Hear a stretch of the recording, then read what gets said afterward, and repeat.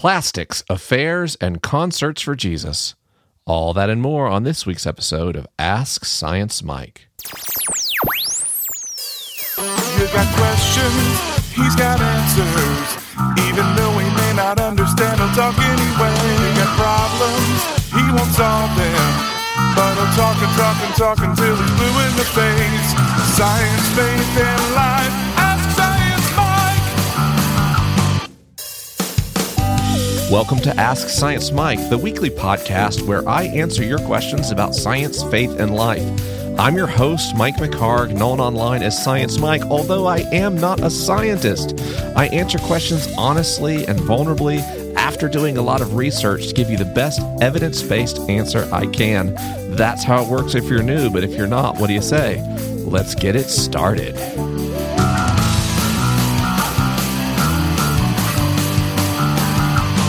Hi Mike, my name is Jill and I have a question about big event conversion and what happens afterwards. There's an event in my hometown next month where a Christian band are going into schools, and at the end of the week there's a big concert where people can, in inverted commas, find out more about Christianity. I went to lots of these types of events in my youth and I had the whole altar call conversion experience. Then I lost my faith and became very cynical about a lot of my early experiences. And now I'm just beginning to put it all back together, and the Liturgist podcast has been invaluable here. My 12-year-old kid wants to go to this concert and I'm not going to stop her, but I'm a bit sceptical about emotional manipulation, especially where teenagers and preteens are involved. I'm all up for emotional manipulation where I'm buying into it honestly and with open eyes. I take the 14-year-old atheist kid to rock concerts and I love it. So my questions are, 1, am I right to be sceptical about emotional manipulation for Jesus? 2, is it weird that I'm more concerned about an evangelistic church concert than a rock gig? And 3, and this is the science question, is there any data on what happens after big event conversions in terms of how many people keep their faith, stay in a church or a faith community, and so on? Very, very many thanks, and I'm sorry about the waffle. If you ask a 3-part question, you get a 3-part answer. So question 1 is, am I right to be skeptical about emotional manipulation for Jesus? Well, of course you're right to be skeptical about literally anything. Skepticism is a far too little used mode of reasoning and thinking in our species, and I encourage skepticism at all times that include emotional manipulation or not. You should be skeptical at an evangelical rock concert or worship event. Yes, you should be skeptical if someone is divining the spirits through a crystal at a New Age spiritual center, and you should be skeptical when listening to this podcast. You should be skeptical all the time. I am great at getting audiences to feel things because I'm vulnerable and because I have good control over my voice. If I was a different kind of person, I could slowly build credibility on this podcast by saying things that are evidence-based, and then occasionally sell you a line of bull, and then you'd go along with it if you're not skeptical. I love it when I post things I've thought about on social media and people tweet, "Can you send your source?" I don't always. It's often too much work, and I think they could Google it themselves. But I love this skepticism that drives that question. So yes, you should be skeptical. You should not be cynical, especially in a chronic or ongoing sense. Don't conflate cynicism with skepticism. From your question, it sounds like you do not. But no, you're not in the wrong to be skeptical. Your second question was, is it weird that you're more concerned about evangelical worship than a rock gig? And is that weird? Well, gosh, I don't know. I tend to wear gym shorts and MTV flip-flops and random science joke t-shirts around. People probably think I'm weird. I mean, I host a podcast about Christianity and science, for God's sake. I am weird. But what the hell is weird anyway? To who? I don't spend my time basing my decisions or my values on how odd I will appear to any given community, including communities I identify with. My actions and beliefs are interpreted through a different lens, the impact they have on other people. So by looking at it that way, I think there's some really healthy, helpful things that happen at evangelical worship events. And there's some really healthy, helpful things that happen at rock concerts. But both of those venues also offer troubling things. Illicit, illegal drug use, sexual assault. In both cases, I could be talking about evangelical worship or a rock concert. We want to go into these situations eyes open.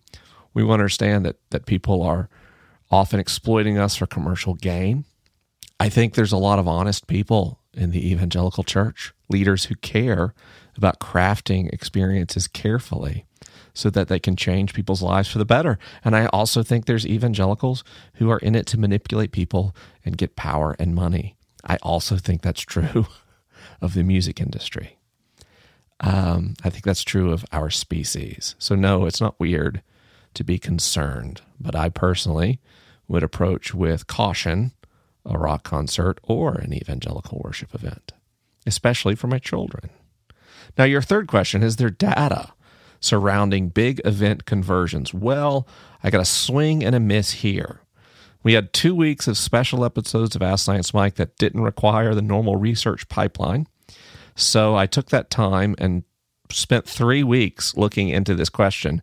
And honestly, I can't find any specific studies or research about event-based religious conversions. I even tried kind of cross-referencing using Billy Graham's Crusades, since those were a large cultural phenomenon, and I might be able to find some sociological data there. Nope, couldn't find it. If you, dear listener, have found it, feel free to go to AskScienceMike.com, find episode 147, and then leave a comment. Myself and the larger community would love to hear about it. I couldn't find anything. So we'll have to take a step back and look at faith transitions and religiosity in general. And when we look generally at faith transitions, we find that they are incredibly common. About 44% of people will go through a faith transition at least once in life. And of course, this doesn't include joining your family's religion as a child. When sociologists count faith transitions, they don't count that. So that would be an additional conversion. Now, when we look at how faith transitions last, conversion experiences alone typically are not enough to sustain a faith transition over time. That requires connection to community.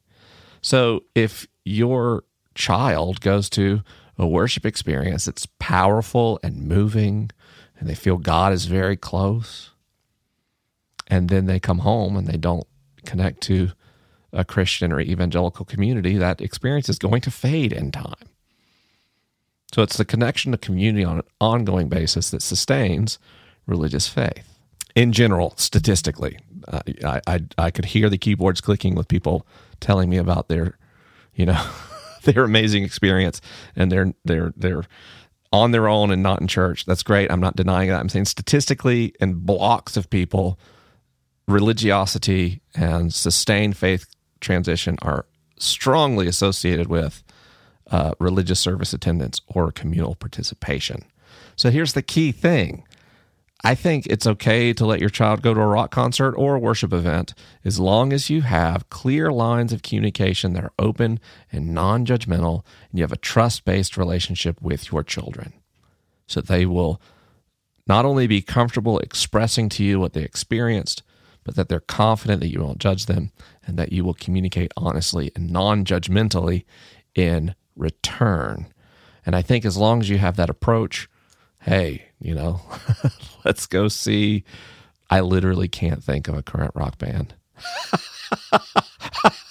I literally can't think of a single current rock band with which to complete my analogy. The first that came to mind was Weezer. I know they're still around, but I don't think a lot of 14-year-olds go to see Weezer. Anyway, so we could go see DJ Khaled, or we can go see Hillsong. And as long as we approach those skeptically, with our eyes open and with communication afterwards, I think the benefits will far outweigh the harm. So for the next few months, I've got a lot of private events going on that aren't open to the public, but I do have 3 events in the next few months that are open to everyone. First of all, Friday, March 23rd in Los Angeles, I'm doing an event with the liturgist and Mickey Scott Bay Jones called Comic Books and Contemplatives. This is going to be an event all about contemplative activism that you won't want to miss if you're anywhere near the LA area. But tickets are going fast for that. They're only $15, and every penny of those proceeds goes to support Mickey and her amazing work in activism. May 7th, I'll be at Jesus Rode a Dinosaur, Faithful Youth Ministry in a Scientific Age, a conference that also features none other than Krista Tippett, along with a strong roster of thought leaders and leaders in youth ministry. That's going to be in Minnesota. And then I'll be at the Skylight Festival in Ontario, Canada, July 27th. So if you'd like to learn more about any of those 3 events, just go to AskScienceMike.com, click that events button, and you can buy your tickets or learn more there. Our next question came in via email, and it reads, "Hi, Mike. I recently finished your book and a second book, The Phenomena of Man, and I am experiencing some cognitive dissonance. I have been waffling on what I think about the consciousness of God and if God is a conscious being at all. Teilhard makes the comment that love dies in contact with the impersonal and anonymous. As a self-proclaimed non-theist, how would you reconcile God's love for us in the traditional anthropomorphic Christian sense with the popular idea that perhaps God is the emotion of love itself rather than a supreme cosmic deity or, say, math in its purest form? It feels to me as though for God to truly love us, that he or she or it would require consciousness for love to exist. Isn't love ultimately a product of consciously knowing the object of affection in a non-abstract, literal way? Language, as always, fails me here, but I hope that vaguely made sense, and I would really like to hear your perspective. Thanks for all you do, Lauren." Well, Lauren, I have not read The Phenomenon of Man, but it does sound interesting. I've heard a lot of people discuss that and other works by Desjardins. I guess where I would start is, why do I need to reconcile my personal God experiences with this larger philosophical quandary about God's beingness or beinghood? I spent so much of my life doing that, and it caused me to either stand at odds with what I understand to be true about the physical universe, or to write off all of my experiences with God as immaterial, as nothing more than social conditioning. And I'm not interested in doing either of those things. This is why I am a mystic.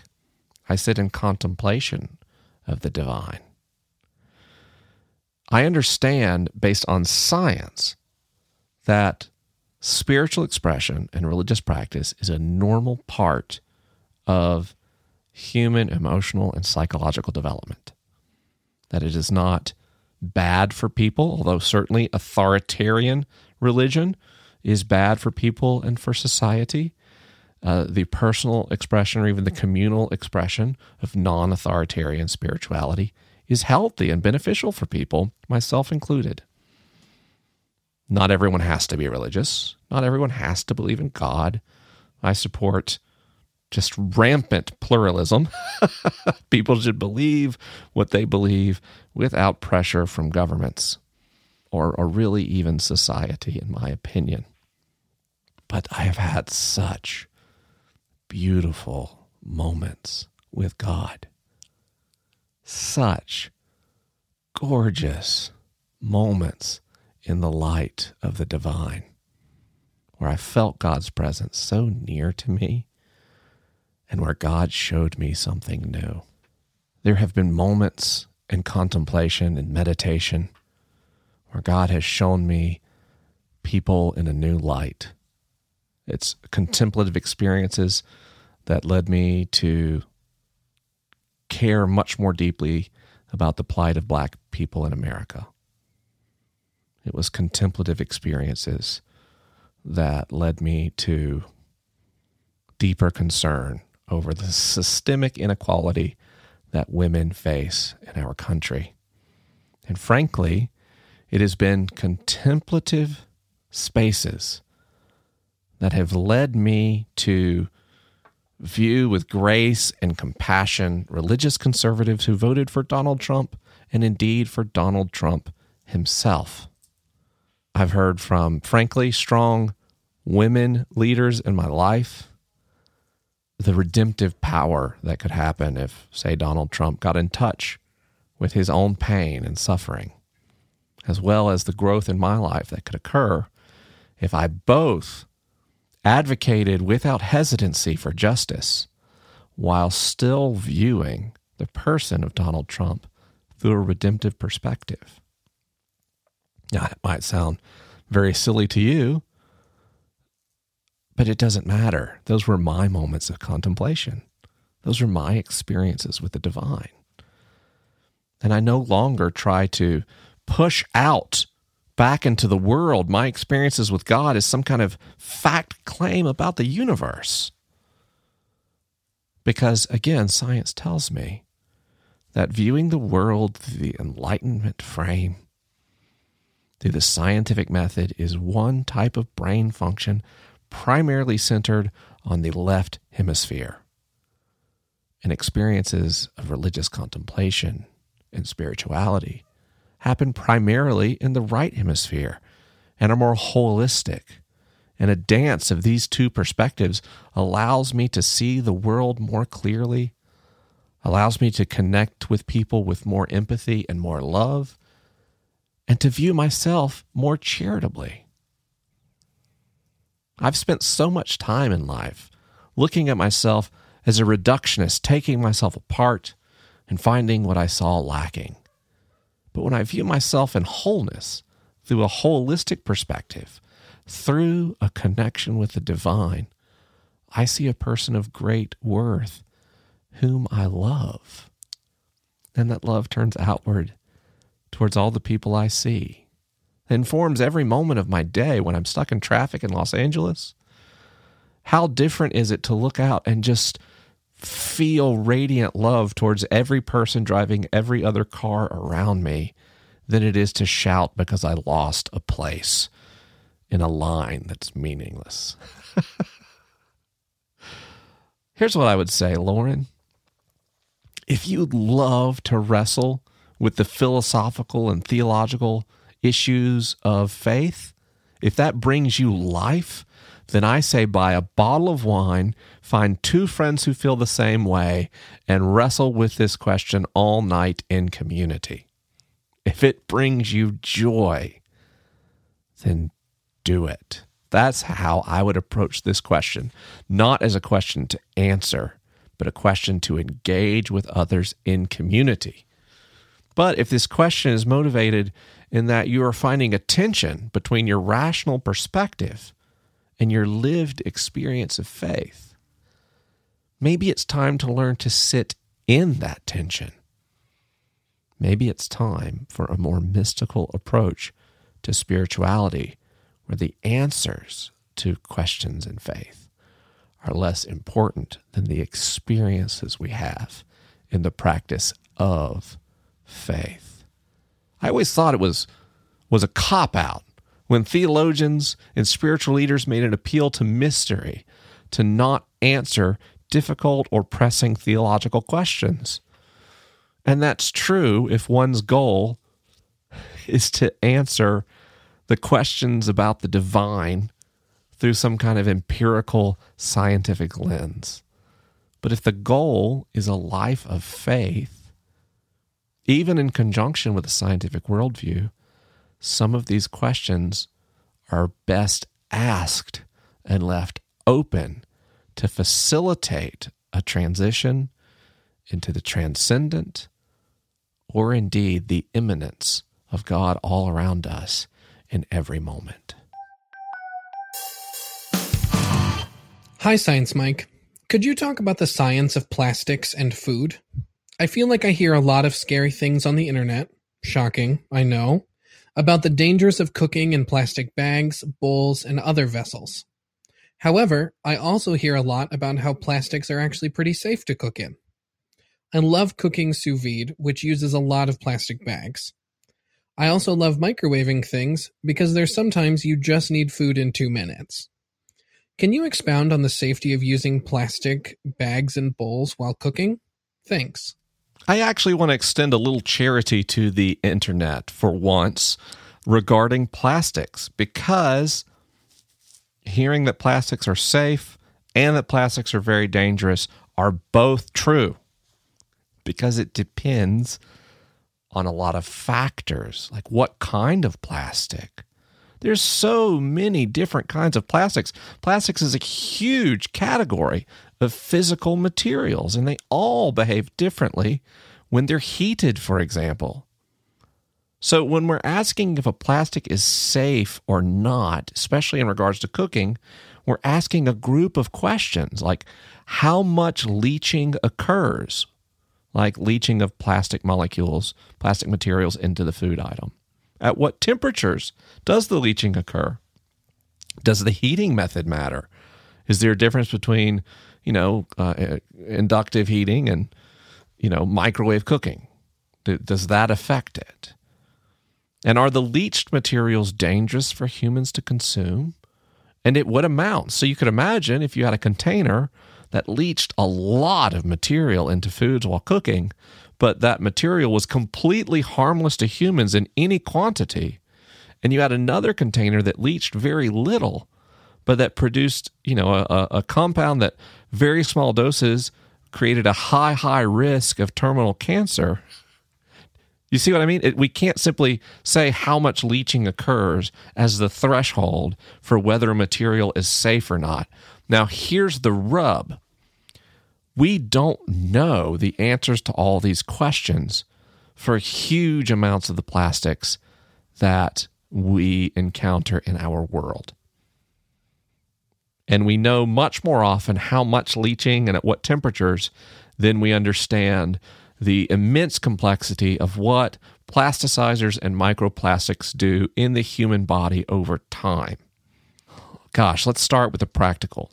When it comes to cooking, you want to stick with plastics that are explicitly labeled as safe for cooking or microwaving.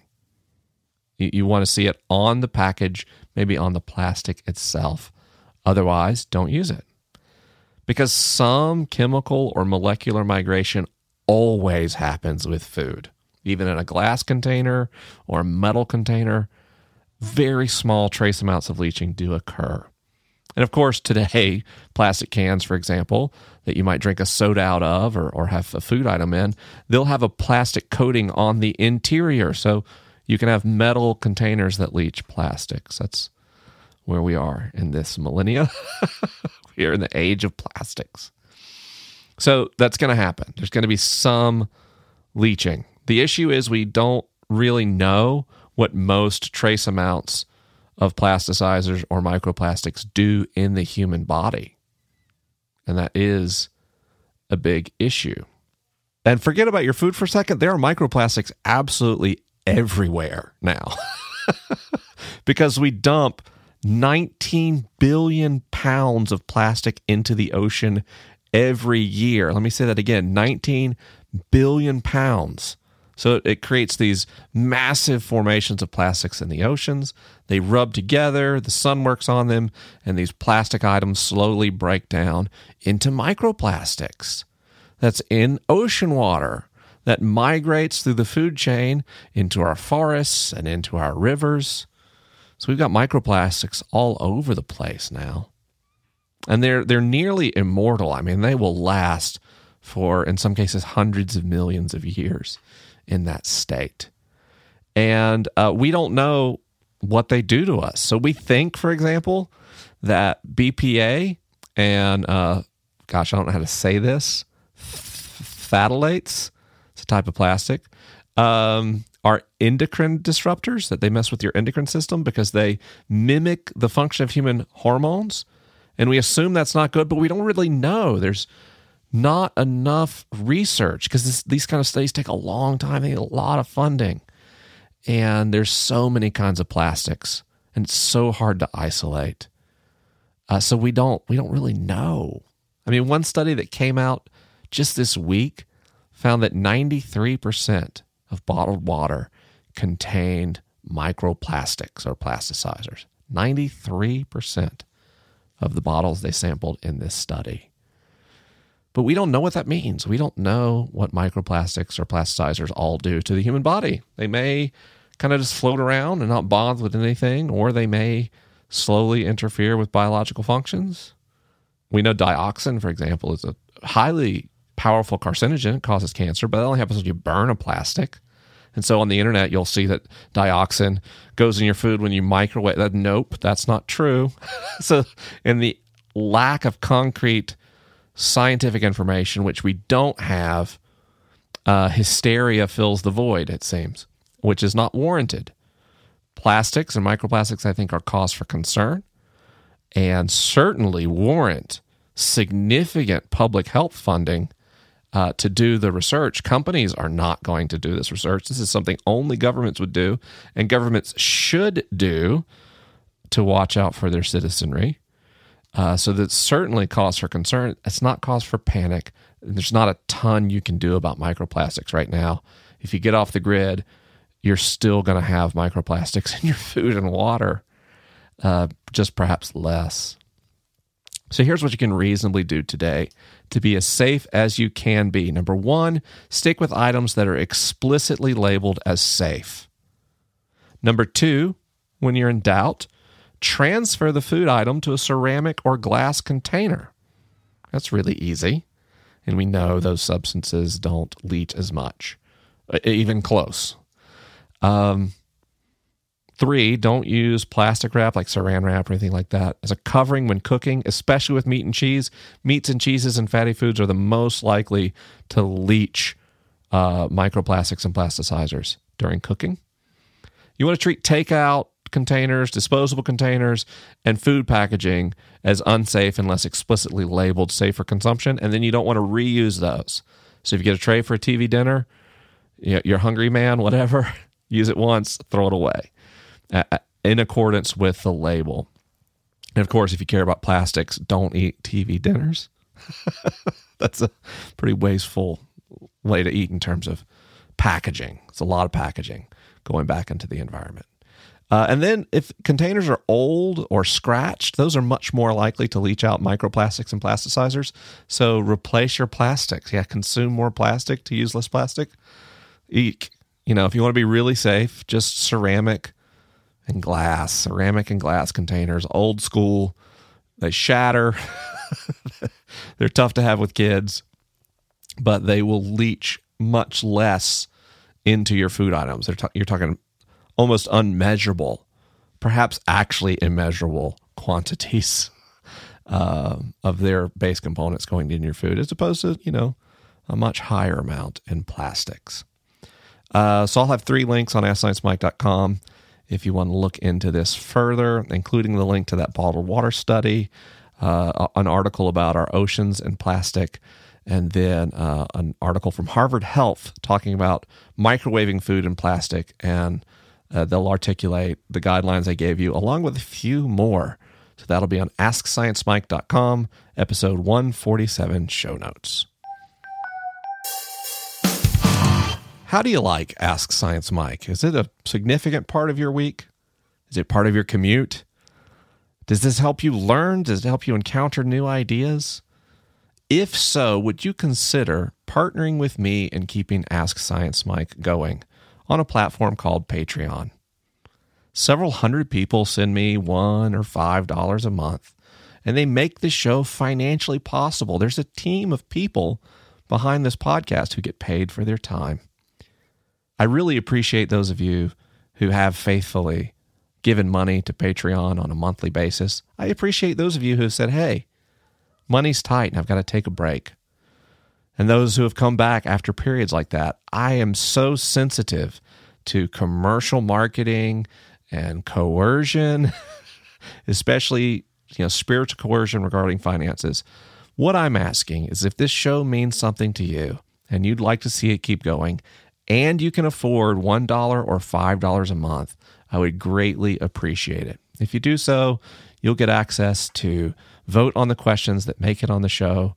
I frequently ask for direction and guidance on what to do in the future. And if that sounds good to you, I'd love to see you on Patreon. To learn more, go to AskScienceMike.com and click on the Patreon icon. Our last question came in via email, and it reads, I've just ended a nearly 3-year extramarital affair after being found out. I know I violated my basic moral code and told numerous bold-faced lies, but I literally found it unstoppable. I've never been addicted to anything in my life, but I can only describe it like I've heard heroin or crack addictions described.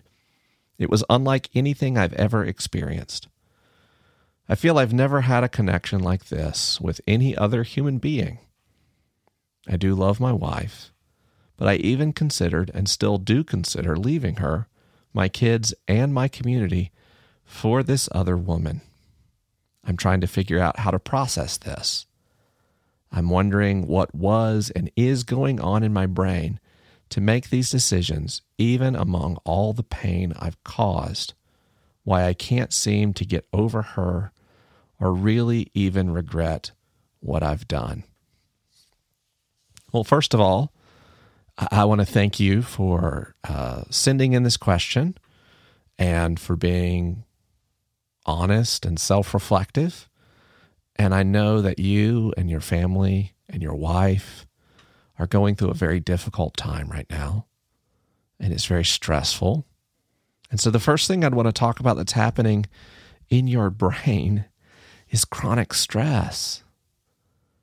You don't have any certainty about what the future is going to look like. You have no certainty about what you really want. You feel like a bunch of different impulses pulling you in different directions. I read some research that says our cingulate cortex is wired to be honest, that it generally wants to compel us to tell the truth. And when our circumstances lead us to be dishonest, the cingulate cortex, which is incredibly active in our emotional formation, begins to produce feelings of satisfaction less often and replaces that with stress and anxiety. So I want to start by being present with you and saying, I know what it's like to be anxious, and I'm sorry you feel that way. And that chronic stress doesn't help us make good decisions. When we are stressed and we are anxious, we actually have difficulty executing. Our higher brain function, our executive function, becomes impaired. Jonathan Haidt describes the human mind this way. Imagine an elephant and a rider. The elephant is the subconscious mind, and the rider is the conscious mind. And if an elephant is well trained, a rider can get it to do much of what it wants. But if an elephant really decides that it wants something, a human on its back can actually do very little to change its behavior, especially over the long term. So if you're wondering what's happened, your elephant is very involved in this affair. Your elephant, for who knows why. I'm going to go in general strokes here, but there's so much I would need to know about your life, about your childhood, and about your marriage to be specific about what could be happening in your brain. Some of this could come down to attachment theory, depending on how you approach relationships, how your wife approaches relationships, could be one of the things driving this. It could have been your childhood experiences, seeing how your parents behaved that informed you towards healthy or less healthy ways of relating to other people in a romantic and a sexual relationship. And then your wife has a similar dynamic. And that's all exacerbated by the stress of living life together. It's difficult to share your life with another person over the long term, and kids only add to that stress. Here's some things I know. Across almost all human cultures, affairs are very common. Depending on the research, between 20 and 40% of married men will have an affair in their life, and between 20 and 25% of married women. Those are historical rates we've seen among millennials that are not married. Women are actually a bit more likely to cheat than men statistically. So those things are changing. What isn't changing is that infidelity is common. That's the first thing. The second thing is affairs are almost universally condemned across human cultures and societies. So they're very common and they're universally condemned. I think there's a strong case to be made that one part of infidelity is driven by heredity, especially because affairs don't clearly correlate with marital unhappiness. Lots of people who report being happy in their marriage still cheat on their spouse. I'm going to quote from an article I read on TED called 10 Facts About Infidelity that links to a huge body of helpful research that I would strongly encourage you to look at. And I'm just going to read a paragraph from that article. Studies show the possibility of a gene that correlates to infidelity. In 2008, Wallum and colleagues investigated whether the various genes affect pair bonding behavior in humans. 552 couples were examined. All had been married or cohabitating for at least 5 years. Men carrying the 334 vasopressin allele in a specific region of the vasopressin system scored significantly lower on the partner bonding scale, indicating less feelings of attachment to their spouse. Moreover, their scores were dose-dependent. Those carrying 2 of these genes showed the lowest score, followed by those carrying only 1 allele. Men carrying the 334 gene also experienced more marital crisis, including the threat of divorce during the past year, and men with 2 copies of this gene were approximately twice as likely to have had a marital crisis than those who inherited 1 or no copies of the allele. Last, the partners of men with 1 or 2 copies of this gene scored significantly lower on questionnaires measuring marital satisfaction. Isn't that fascinating? So here in a study, not causality driven, this is simple correlation, but rather advanced correlation, these researchers found a genetic link between marital satisfaction and infidelity with genetics. Genetics definitely happen in the elephant part of your life experience. What else do I know is happening in your brain? A lot of dopamine, a lot of craving. We know that humans respond strongly to sexual novelty, that's something that humans generally crave, even people that are faithful to their spouses. So that's going to create a lot of dopamine. And you're right, that kind of cycle, a dopamine cycle, is common to heroin and pepperoni pizza and smartphones and extramarital affairs. These are things that we desire. Not all of us. My weakness is much more in the smartphone, pepperoni pizza category. And I've had friends whose weakness, they could walk past a pizza any time, but they had cheated on their spouse. The other thing you've got to be aware of is you might have a lot of oxytocin, a lot of pair bonding happening in this affair, because the affair is not only sexual novelty, it's not subjected to the same stresses of real life that your actual marriage has. You don't have to deal with your real world problems when you're with this person. You have this romantic fling, and this allows you to idealize the relationship and, frankly, behave in ways that aren't sustainable over time. Most relationships that begin with infidelity don't last. 75% of marriages that began with an affair fail. If you have ended the relationship, you said you ended it after it had been found out right up top. So if you've ended the relationship, you can expect you're going to have separation anxiety, and that could last for some time. That craving gets stronger and not weaker at first, because from an evolutionary standpoint, infidelity makes a lot of sense. If you can imagine early humans, males who were unfaithful to their partners, even if they were pair bonded, they produced more children than faithful males. Females, I'm intentionally not saying men and women are using gender here. We're going down to biology.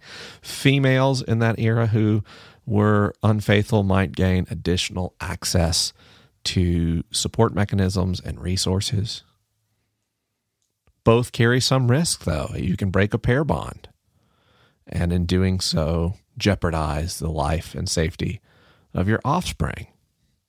Of course, we've evolved to do lots of things. We're one of the most violent species of primate, but that doesn't mean we approve of violence. The question is, do we approve of marital infidelity? A lot's happening in your brain. You're flooded with powerful emotions.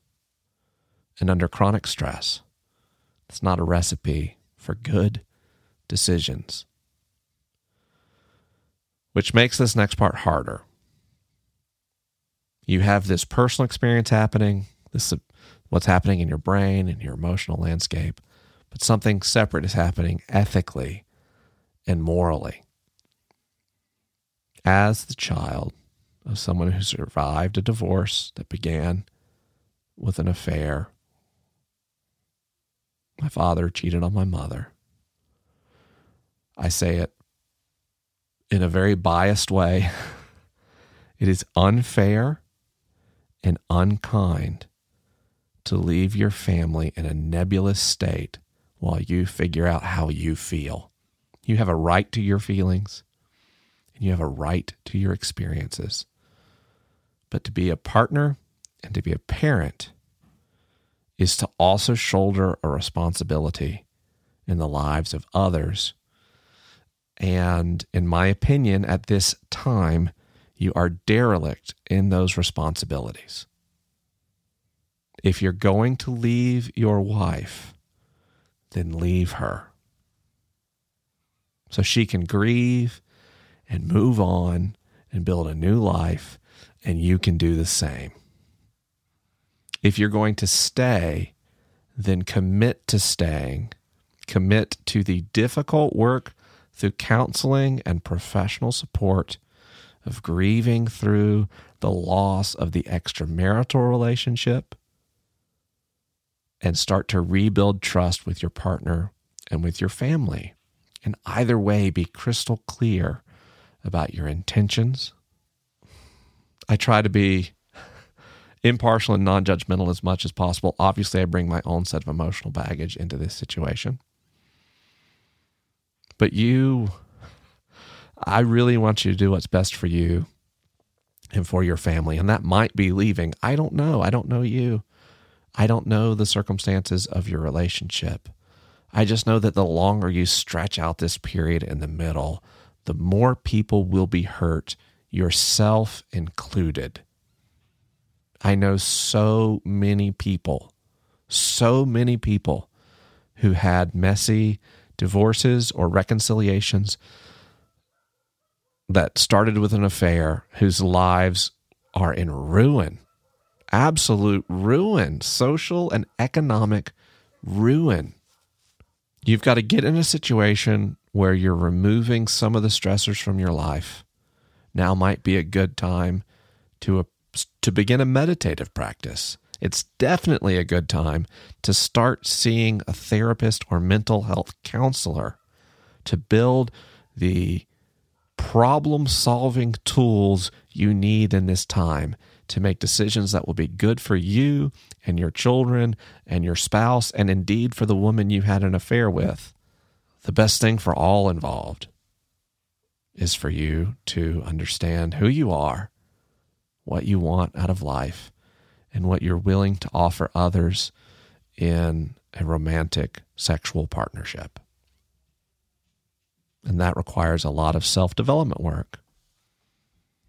And I think you'll find that as you do that work, you'll be less likely to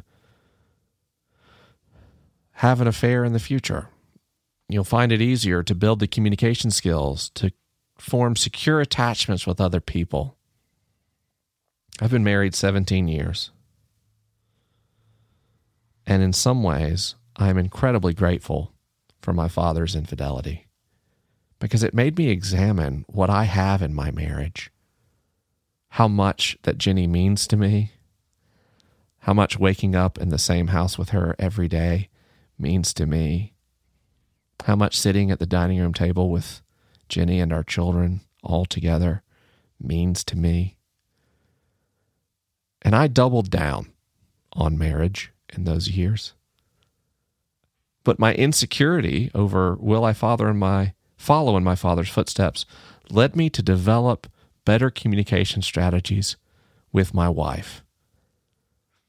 And so in this time, I hope what comes out of this experience for you is new insights about what you want out of life, as well as the tools to communicate honestly, clearly, and early about what's going on in your life. Because so often, I think, affairs are born out of our inability to be honest with our spouses about what we need, about what we're experiencing, about what frustrates us, and in fact, about what we love about the ones we're with. I wish you peace and hope in this difficult time. And I hope that you, your wife, your extramarital partner, and your children all find better days ahead of you than behind you.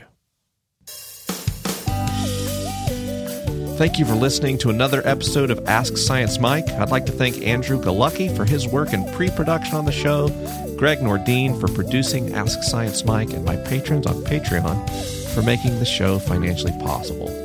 Jeb Otterford wrote the theme song to Ask Science Mike, and thanks for listening, everyone. I'll talk to you next week.